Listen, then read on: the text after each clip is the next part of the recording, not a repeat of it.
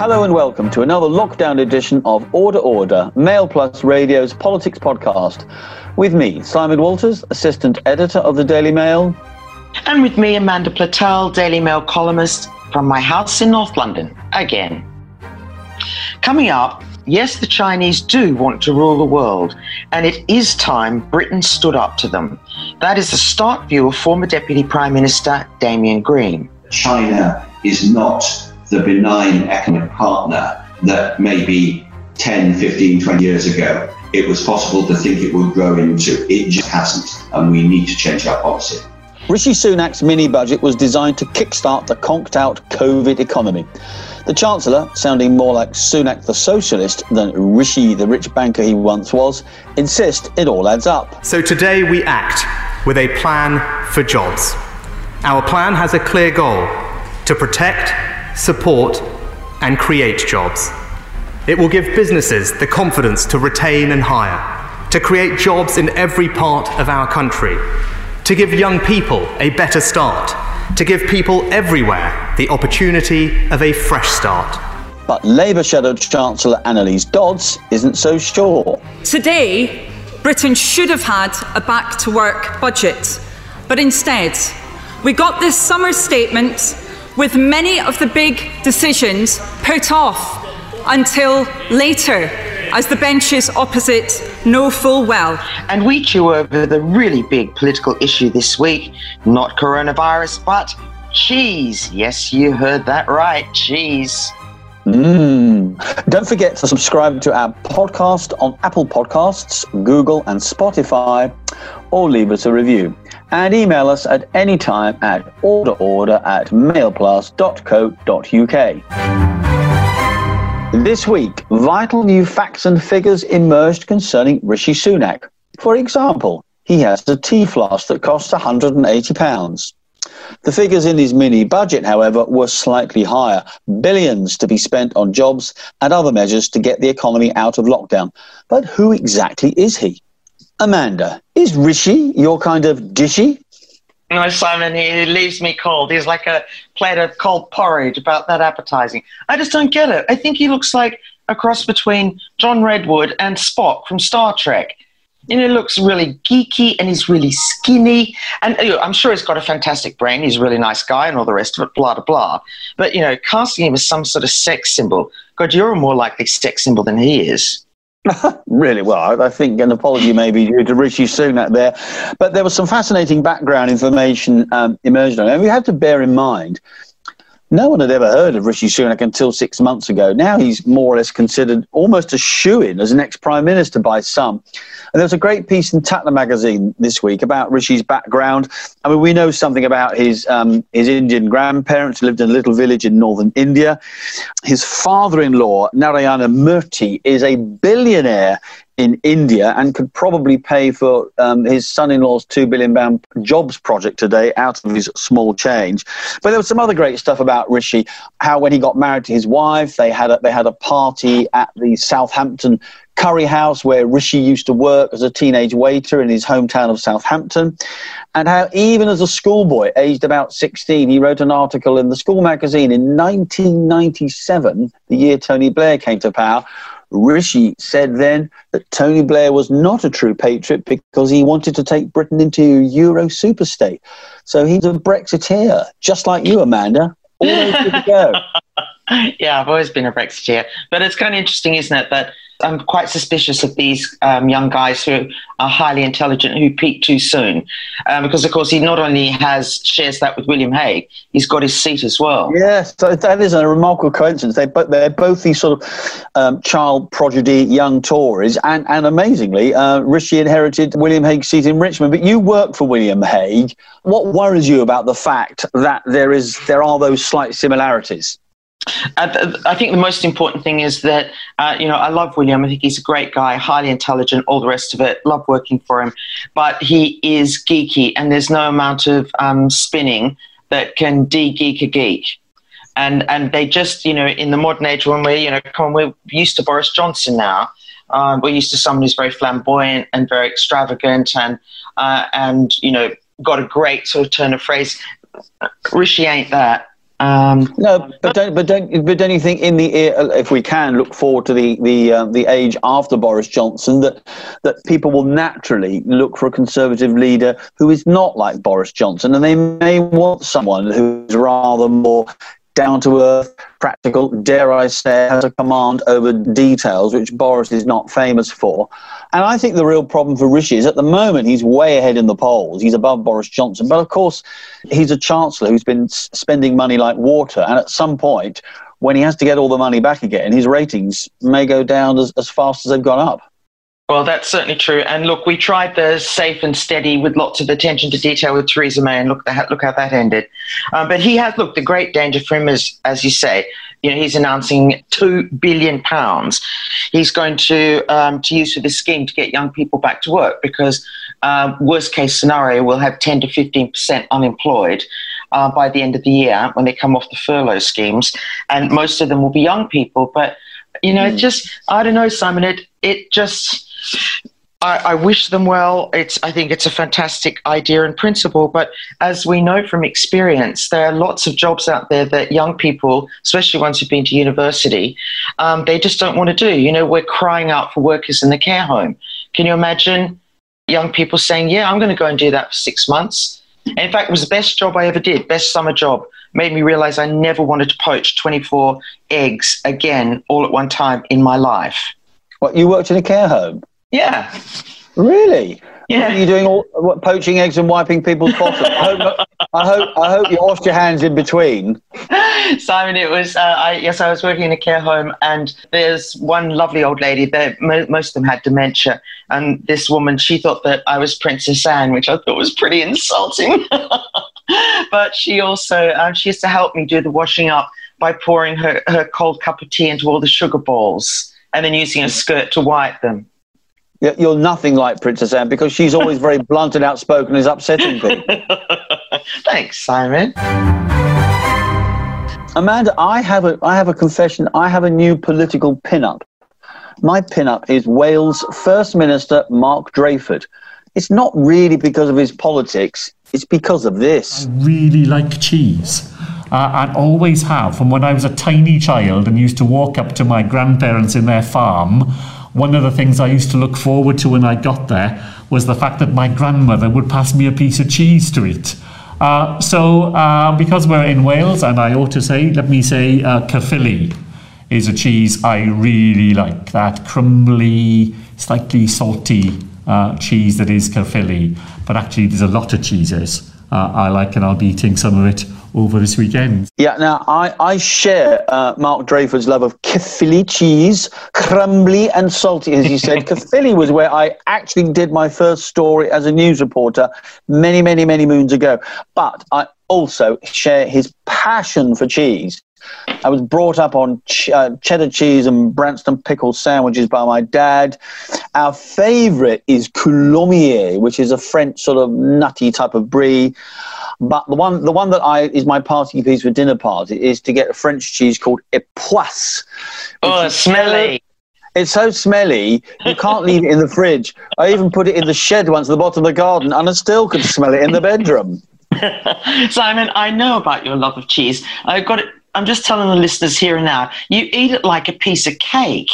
It's like a slab. Yes, it's like a slab, and unfortunately, I have turned into a slab as well. Uh-oh. Theresa May's former Deputy Prime Minister, Damian Green, has strong views on two fierce political controversies, China and social care. Damian told me how Boris Johnson can make sure the elderly are properly looked after while avoiding the dementia tax fiasco that undid Mrs May. And Damian also says we face a new Cold War. But this time, the threat is not from Moscow, it's from Beijing. The question, therefore, is where does that money come from? And the simplest solution, which is very seductive but I think wrong, is to say, put social care into the NHS, make it part of the NHS. We all love the NHS. Everything will be solved inside there. I don't think that will work. I don't think it will work because it will always be the Cinderella service inside the NHS. You need to find a way to make sure that everyone of every generation contribute to this. So I've suggested that for younger people, maybe you can pay some extra national insurance, specifically hypothecated for a sort of insurance policy for healthcare at the end of your life, or social care at the end of your life.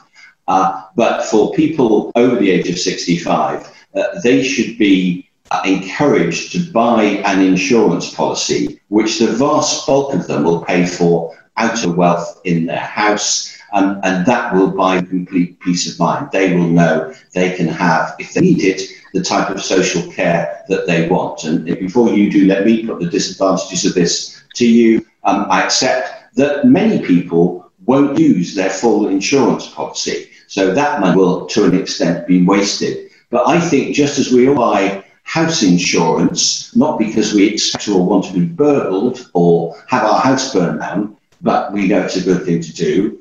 We all buy car insurance because we have to, even though we don't want to get in accidents. I think if you could buy social care insurance, knowing that big financial worry need never be there, I think the vast majority of people will do that, and that more money into the system. It will be like the pension system, where over recent years the state pension has gone up, so that keeps you out of poverty, and that's an extremely good thing. But the vast majority of people now take out a private pension as well on top of that. And so the amount of actual pension you get in your old age depends partly on the state, but also partly on how much you've been able to save. As we have an increasingly ageing population, more and more of local council's money will end up going on social care. There won't be anything left for any of the other local services we want. So I think this should be done as a national tax.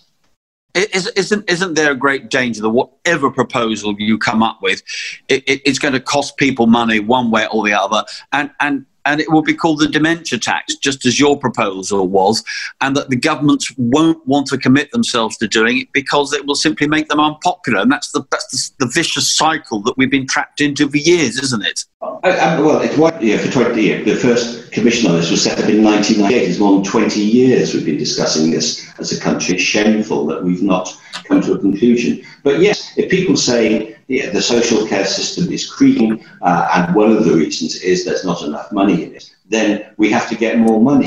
Damien, you've also taken a close interest in the whole issue of the threat posed by China to the West. Isn't this increasingly looking like becoming a new type of Cold War, that instead of friction with the Soviet Union, we're facing a whole 10 or 20 year period of friction with the new threat from the East coming from China? Yeah, I think that is a genuine risk. And it's entirely the choice of the Chinese government. I mean, you go back a long way. You can go back to President Nixon going to China for the first time in the 1970s. And ever since then, the thrust of Western policy has been, let's hug China close. Over that period, China has economically become powerful, become more capitalist, started producing goods that we want. So we want to trade with it. But at the same time, it's perfectly clear now that under Xi Jinping, China wants to use its economic power to dominate neighboring countries and, in some ways, to dominate the rest of the world. China has become, or is becoming, an old-fashioned imperialist power. But do you really think that is their aim, that their aim is to dominate the entire world? Well, when I look at, I'm told by people who are experts in China affairs that what they're really concerned about is defending their own boundaries. But all I can say is that they're behaving like that. If you look at not just what they're doing here, they're picking fights with India, they're picking fights in the South China Sea, they're having very, very fraught relations with Australia and Sweden, they're bullying. Their big economic program, which is called the Belt and Road Initiative, essentially involves building things in countries in Europe, but particularly in Africa, which they then load with debt to pay them back. That gives the Chinese an economic stranglehold over many countries. And because we benefit from trade, both sides of trade benefit, we've gone along this. David Cameron and George Osborne wanted a golden era of relations with China, and that wasn't an ignoble ambition. But the Chinese are not going to play that game. We have got to reset our whole relations with them in the acceptance that they are acting like an adversary. They are acting as somebody, they have no desire to play within the international rules that we all more or less adhere to. And unless and until they do that, I'm afraid we will have to restart our relationship. What I am saying is that I want the government to set a reasonably near end date, after which no new Huawei kit can be put in. That would send very clear signals to telecoms companies so that as they build up their 5G networks, they wouldn't use Huawei in those networks. So over time, Huawei would disappear from our telecoms networks.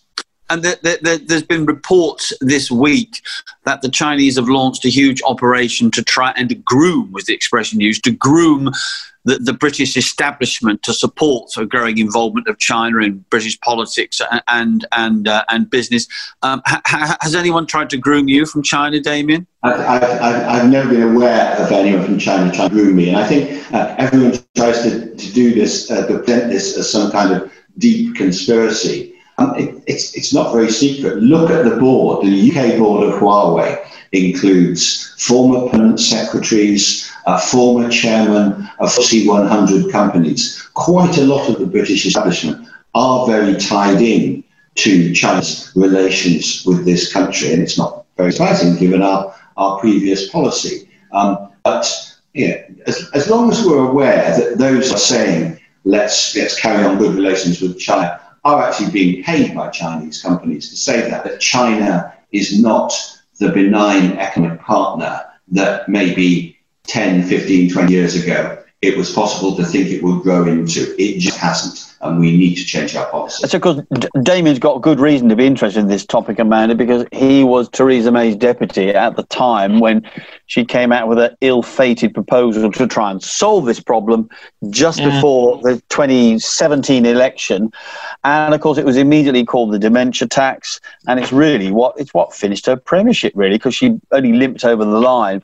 And Damian spent a lot of time thinking about this. And I must say, I think his proposal, which is the over 40s pay a small amount on their national insurance, a few quid a week, and then the older people, once you retire, you kind of use the house that if you own a house, you use that to buy an insurance policy against the need to go into social care. If you never need it, yes, you've lost that money, but it would raise quite a considerable sum. And it seems to me that's kind of splitting it 50-50 like that is as good a way any through this minefield.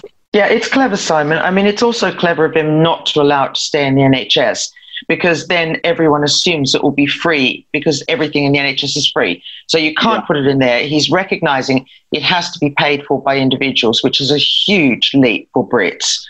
But also, I think this scheme sounds, the £10,000 insurance policy sounds pretty reasonable to me. But again, you've got the same problem that people who are earning will be paying for it, and yet people who have, who live in council flats, the ones who don't obviously have to sell their home under the current circumstances, they're still going to get it all for free. So I think there's just a basic inequality there that we're never going to get around, that we have to find a way to fund it.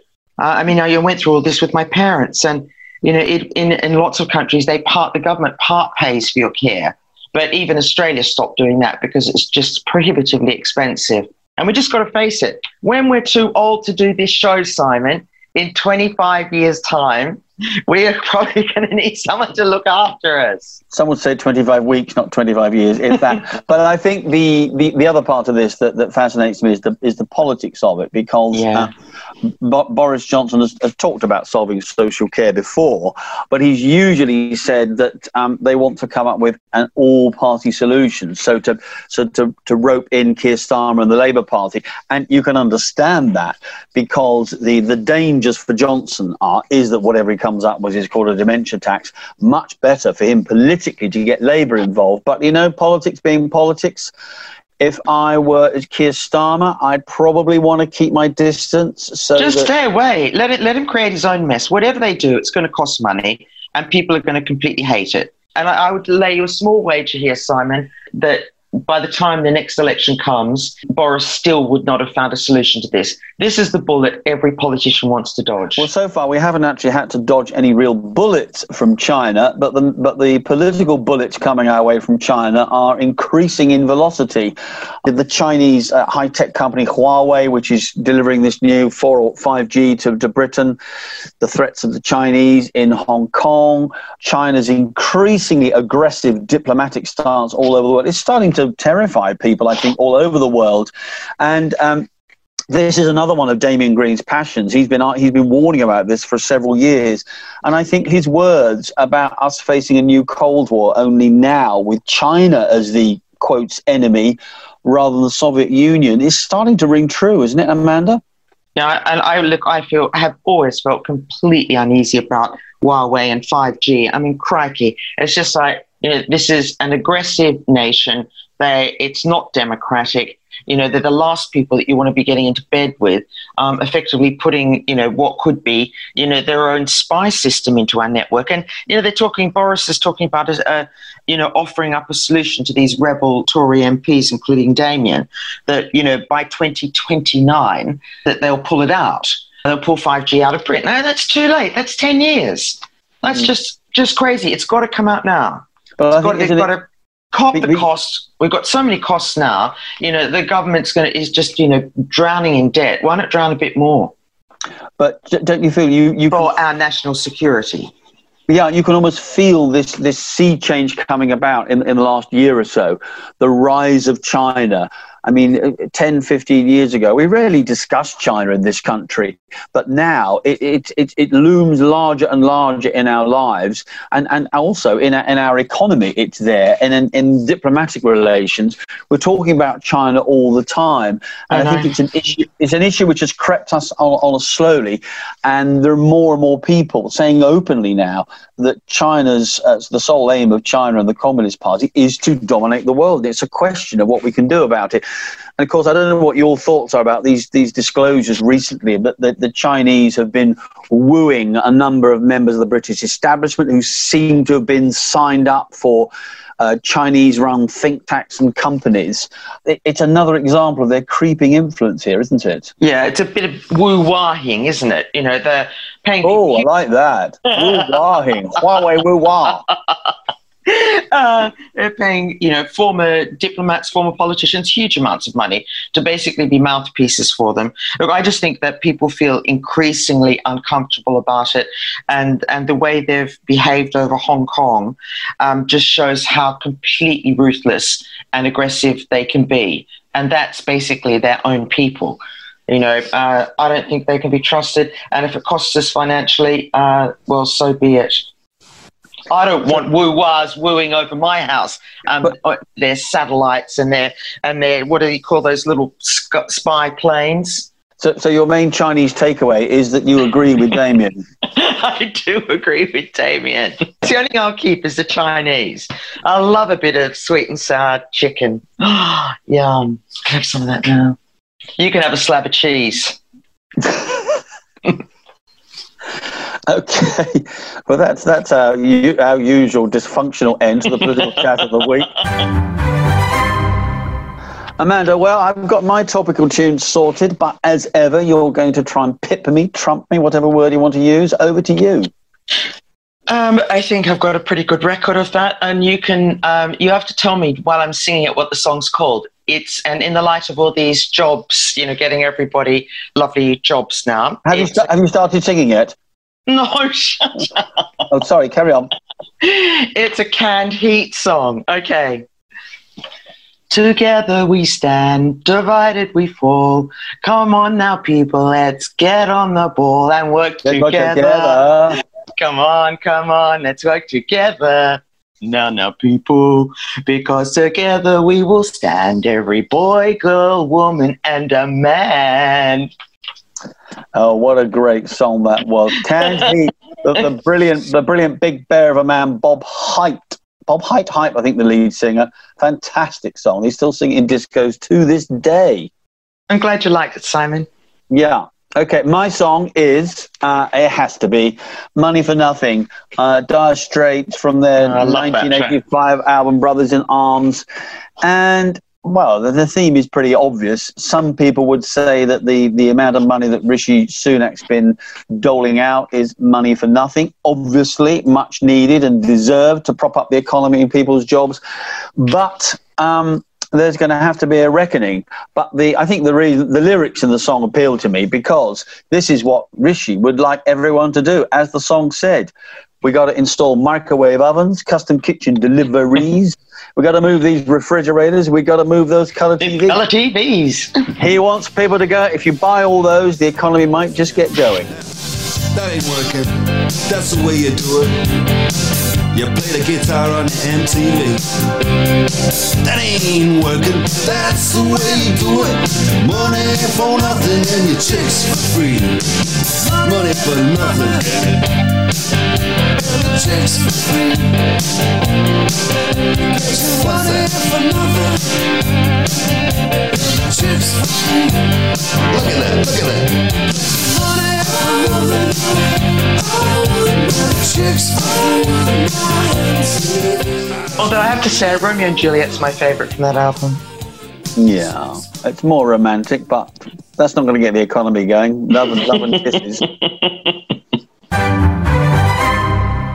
Well, that's all we've got time for this week. Don't forget, you'll be able to listen back to this and all our other Mail Plus radio podcasts at mailplus.co.uk or via Spotify and Apple Podcasts. Okay, is that me now? Okay, and join us next week for more political chat and yummy cheese stories. But for now, that's all from me, Simon Walters. And from me, Amanda Platell. Un, deux, trois. Goodbye. Goodbye. I think we actually got it on cue then. First time.